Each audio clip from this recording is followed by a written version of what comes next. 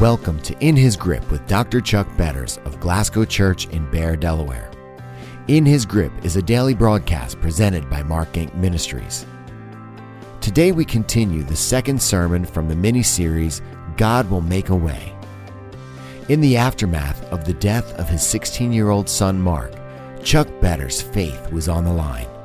For over 25 years, he preached and taught that God is the builder of broken bridges and brings beauty from ashes. But now, in this horrific grief, he questioned if God could do that for him and his family.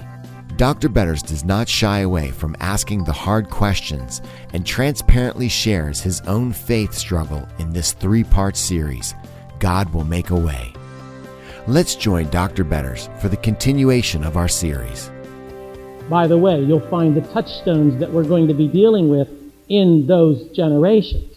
Look at verse 20. But after he had considered this, an angel of the Lord appeared to him in a dream and said, Joseph, son of who? David, do not be afraid to take Mary home as your wife, because what is conceived in her is from the Holy Spirit.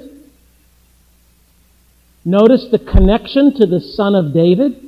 Turn over to Matthew chapter 12. Look with me at verse 23, Matthew 12. Verse 23. All the people were astonished. And what did they say? Could this be the son of David? What are these people talking about? The Jews in the day of Jesus fully expected and anticipated that when Messiah comes, he would come out of the lineage of David. He would come to reestablish his kingdom on earth. The Davidic dynasty would come to earth. That is, Messiah would come out of the line of David. That's what the Jews were talking about. Is this him? Is this the Messiah? Look at chapter 15 of Matthew. A Canaanite woman, verse 22. Matthew 15, verse 22. A Canaanite woman from that vicinity came to him crying out, Lord, Son of David, have mercy on me. My daughter is suffering terribly from demon possession. You see, in that day they also believed that when Messiah came, he would come from the line of David and he would have power to exorcise demons. Who is this one that would come out of the loins of David? Who is this seed that will succeed him and establish his kingdom on earth? Matthew 1:1, what I have called the most boring chapter in the Bible. You know why it's so boring? Because we're too lazy to read it and understand what it's saying. Matthew 1:1, a record of the genealogy of Jesus Christ, the son of who? David, the son of Abraham. Now notice what he does. He takes you not only back to David, he takes you back to Abraham. Remember, the birth of Isaac was our first touchstone. So you're seeing how Jesus Christ is now a part of the mosaic that goes all the way back to Abram. Look at verse 6. Giving the genealogy, and Jesse, the father of King David. David was the father of Solomon, whose mother had been Uriah's wife. You know that story of David and Bathsheba, showing you that Jesus is fully identifying himself not with royal priests and kings, not with righteous people, but with sinners and adulterers. You'll also find, by the way, in the genealogy of Christ, Rahab the harlot. You'll find her listed in the genealogy, showing Jesus' full identification with sinners, but specifically with King David. Verse 17. There were 14, this is the summary of it now, 14 generations in all from Abraham to David, 14 from David to the exile in Babylon, and 14 from the exile to the Christ. By the way, you'll find the touchstones that we're going to be dealing with in those generations. Look at verse 20. But after he had considered this, an angel of the Lord appeared to him in a dream and said, Joseph, son of who? David, do not be afraid to take Mary home as your wife, because what is conceived in her is from the Holy Spirit. Notice the connection to the son of David. Turn over to Matthew chapter 12. Look with me at verse 23, Matthew 12. Verse 23. All the people were astonished, and what did they say? Could this be the Son of David? What are these people talking about? The Jews in the day of Jesus fully expected and anticipated that when Messiah comes, He would come out of the lineage of David. He would come to reestablish His kingdom on earth. The Davidic dynasty would come to earth. That is, Messiah would come out of the line of David. That's what the Jews were talking about. Is this Him? Is this the Messiah? Look at chapter 15 of Matthew. A Canaanite woman, verse 22. Matthew 15, verse 22. A Canaanite woman from that vicinity came to Him crying out, Lord, Son of David, have mercy on me. My daughter is suffering terribly from demon possession. You see, in that day, they also believed that when Messiah came, He would come from the line of David and He would have power to exorcise demons. This woman knew that. Turn to Matthew chapter 20. Look at verse 30. Matthew chapter 20 and verse 30. 2 blind men were sitting by the roadside, and when they heard that Jesus was going by, they shouted, Lord, Son of David, there it is again, have mercy on us. The crowd rebuked them and told them to be quiet, but they shouted all the louder, Lord, Son of David, have mercy on us.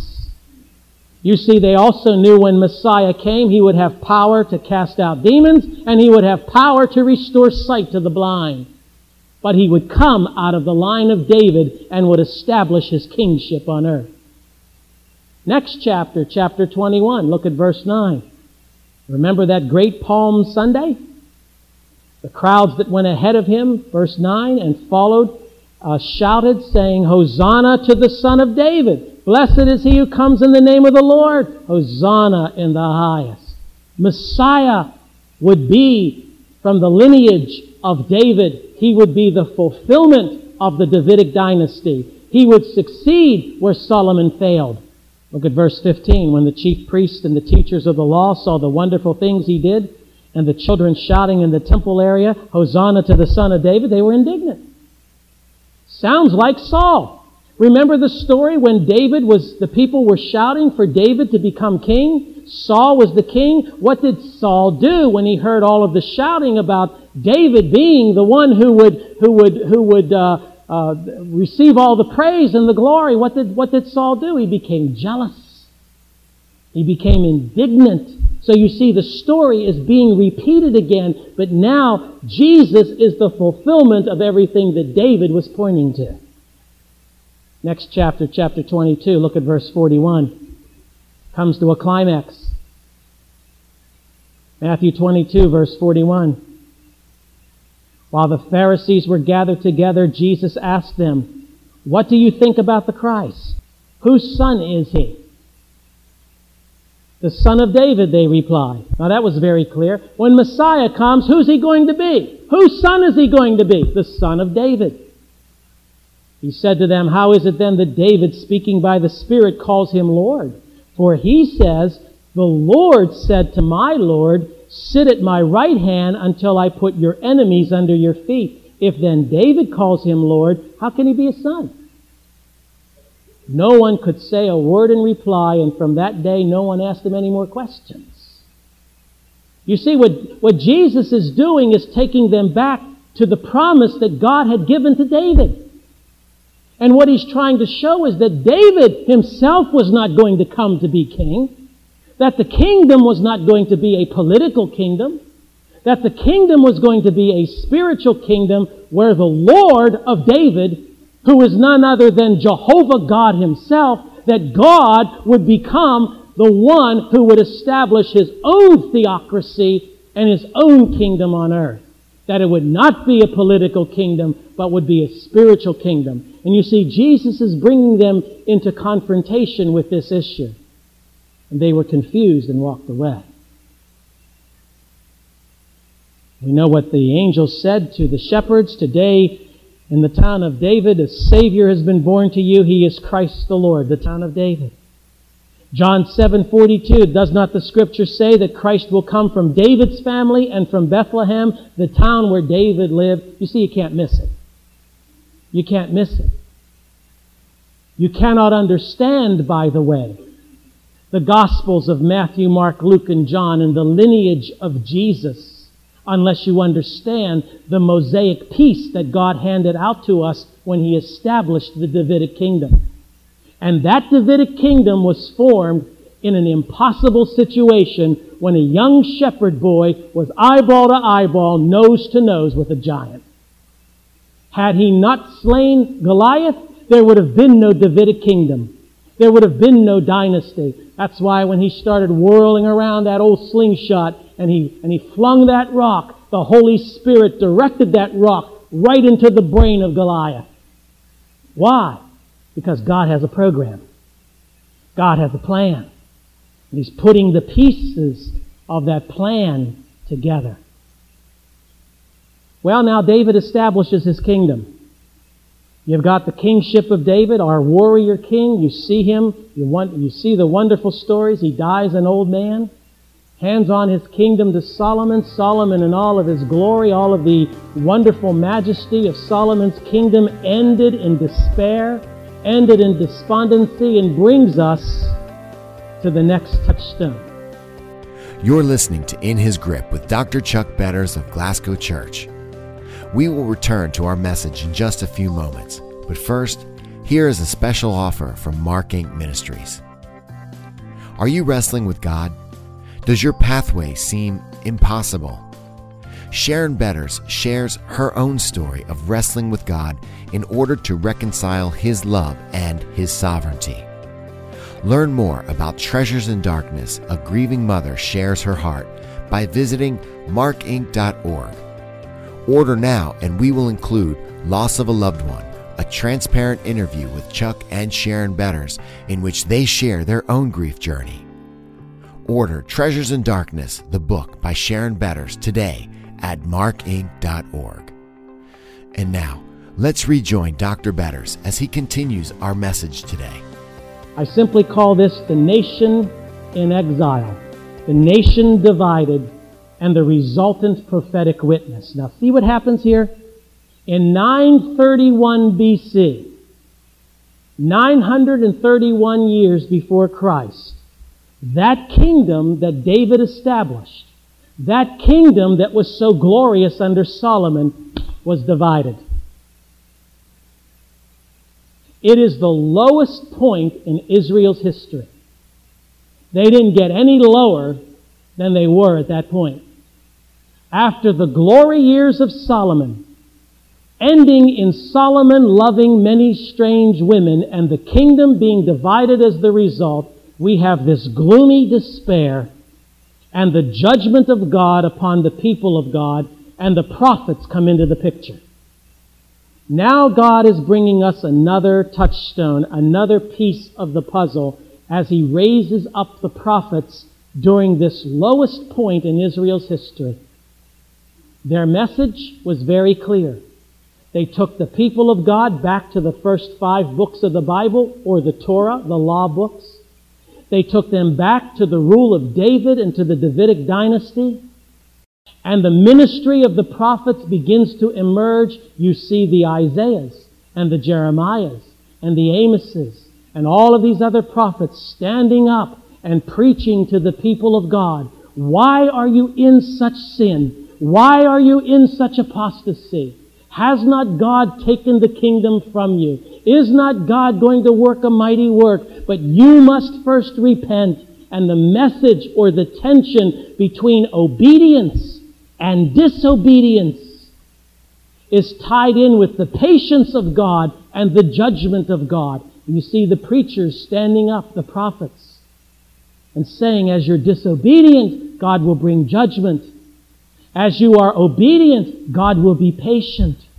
And that message, that tension, is constantly seen in the prophets. What do they talk about? They talk about the day of the Lord. And you see, as Israel's history developed, the day of the Lord became something that was glorious, something that was exciting, something that was going to bring benefits. Yet they missed the central message of the prophets, that on the other side of that coin, on the other side of that wonderful day of the Lord was judgment. And Jesus was the coming Messiah who would bring that judgment. That's why when you read the Gospels, it speaks of Jesus coming as a two-edged sword. He speaks of dividing between brother and sister, between mother and daughter. He speaks of a decisiveness in His coming that you can't be neutral with the coming of Christ. So the day of the Lord and the promise of the day of the Lord is a two-sided coin. And the prophets stand up and preach this in impossible situations. What do we have here in this divided kingdom? We have 12 tribes. And from each of these 12 tribes, God would choose a remnant. He would take out of those 12 tribes a remnant and restore that remnant to the land. He would restore to that remnant the Davidic dynasty. He would restore the covenant promise that He made to Abraham. He would restore the theocracy. And yes, He would even expand and include within that covenant promise the nations of the world, or the Gentiles. By the way, all of these stories, the way in which the kingdom was divided is recorded for us in the books of Kings and Chronicles. You can read in Kings and Chronicles the different ways in which God raised up these prophets. Even to the inclusion of the Gentiles, the story of the Queen of Sheba coming to visit Solomon is a prototype of the inclusion of the Gentiles later on. The healing of Naaman the Aramean is a prototype of the inclusion of the Gentiles. And you can read about those stories in Kings and Chronicles. When you go to the book of Kings, for example, look at 1 Kings chapter 8. 1 Kings chapter 8. By the way, Kings is a commentary on the theological importance of the Davidic promise. Draped in moral failure, out of Kings there is a call to repentance. And that is best illustrated in 1 Kings chapter 8 when Solomon prayed this prayer. Solomon stands up and says, this is the essence of who we are as the people of God. This is it. 1 Kings chapter 8. Look at verse 46. Solomon's praying. When they sin against you, for there is no one who does not sin, and you become angry with them and give them over to the enemy, who takes them captive to his own land, far away or near.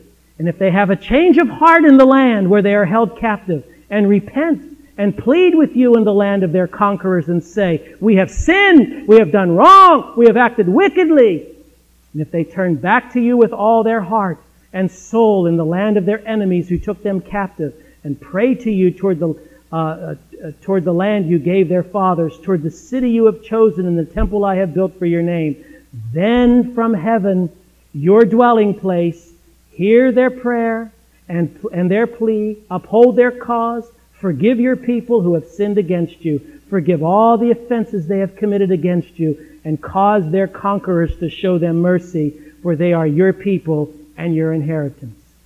Now that's the tension in this period, summarized by the prayer of Solomon. We have people who have fallen away. And as the result of their sin, they have been taken captive. They are now in exile. You have them divided. You have two kingdoms. You have a kingdom in the north. 10 of the tribes are in the north. And the history of Kings and Chronicles shows us they had 9 dynasties, and all of them were evil. They had no affiliation with the temple in Jerusalem. They were acculturated into the Sumerian culture. They bought into the Sumerian humanism. Financially, they became interdependent on Samaria. Politically, socially, culturally.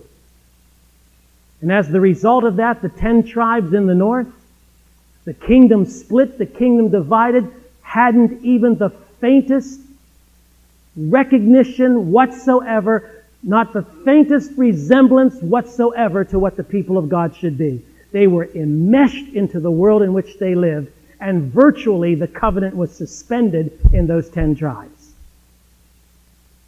Where are they? They're nowhere to be found. Then you go to the south, where 2 of the tribes were. They had one dynasty rooted in the Davidic house. There were good and bad kings. Solomon's temple, conservative if you will. Elijah and Elisha became the main prophets in the south, salvaging a remnant. And then in the year 722 BC, the north, the 10 tribes in the north, fell to Shalmaneser V and to Sargon II. They were utterly destroyed, devastated the land, and exiled the people. Now all of a sudden, the prayer that Solomon prayed years before was coming to fruition. The people of God were in virtual bondage. Virtual bondage. They were accursed. They were forced to live among the nations. But it was interesting that Sargon left a small remnant behind who were invited by the holy kings from the south, Hezekiah and Josiah, to join them. A small remnant was left. God always has that remnant. Always has that remnant. I want to show you that, and then we're going to close. Turn to 2 Kings chapter 25. This picture of devastation. We're going to close with this. You've got a divided kingdom. 10 tribes in the north, sacked by Sargon V. 2 tribes in the south, struggling to remain and to keep their identity under 2 holy kings, Hezekiah and Josiah. The remnant is virtually lost. Nobody can even recognize who the people of God are. They're in virtual oblivion, lost seemingly forever. You stop and think as you read Bible history, you look at it and you say, well, I thought God made a promise. I thought He was going to establish the kingdom. I thought He was going to do this, that it was all going to culminate. How could the people of God be lost? How could they be vanquished? How could they be obliterated? The lowest point in Israel's history. And there's a very obscure verse of Scripture. We read over it very fast because we don't understand it. In the midst of that devastation, in the midst of that oblivion, in the midst of that invasion of those 2 heathen kings, 2 Kings chapter 25, verse 27. Now you look at that and you say, what does that have to do with anything? Who in the world is this Jehoiakim? He would become the very heartbeat of God recapturing and salvaging the remnant that would lead us up to Judaism at the birth of Christ. If this evil king does not release Jehoiakim from prison, he dies in prison, and the remnant is absolutely obliterated. That seemingly insignificant act that happens on the 27th day of the 12th month, this man somehow found favor with this evil king. He released him out of prison, set him down beside him, and there in that one Jehoiakim, the dynasty of David was preserved. Without that release from prison, the whole of Israel's history comes to a dramatic close. Isn't our God a marvelous God? Isn't the Bible a marvelous, marvelous illustration, page by page by page, of the faithfulness of God in painting for us that mosaic, that wonderful mosaic that our God is a sovereign God and He will make a way. I hope you believe that this morning. I hope in your own life, as you go through whatever tragedy you're going through, I hope you can begin to see how replete the Bible is with illustration after illustration of the faithfulness of God to do what God said He's going to do, even in the insignificant life of some character you probably never heard of before. In that one person, God would preserve His remnant. That's all the time we have for today. Be sure to join us next time for the continuation of this series, God Will Make a Way. If you would like to order this sermon in its entirety, call us toll-free at 877-MARK-INC. That's 877-627-5462. When calling, ask for reference code 93-79. You can also find this broadcast and the series on our website at markinc.org. Click on the sermon link and look for the series, God Will Make a Way. Thank you for joining us today. If you would like to support Mark Inc. Ministries, visit us online at markinc.org and click on the support link. There are many ways you can help our ministry. You can make a one-time contribution, a recurring monthly contribution, or you can support the production of specific Mark Inc. Ministries resources. That website again is markinc.org. Until next time, have a blessed day, and remember that God is sovereign and you can trust Him as long as you are in His grip.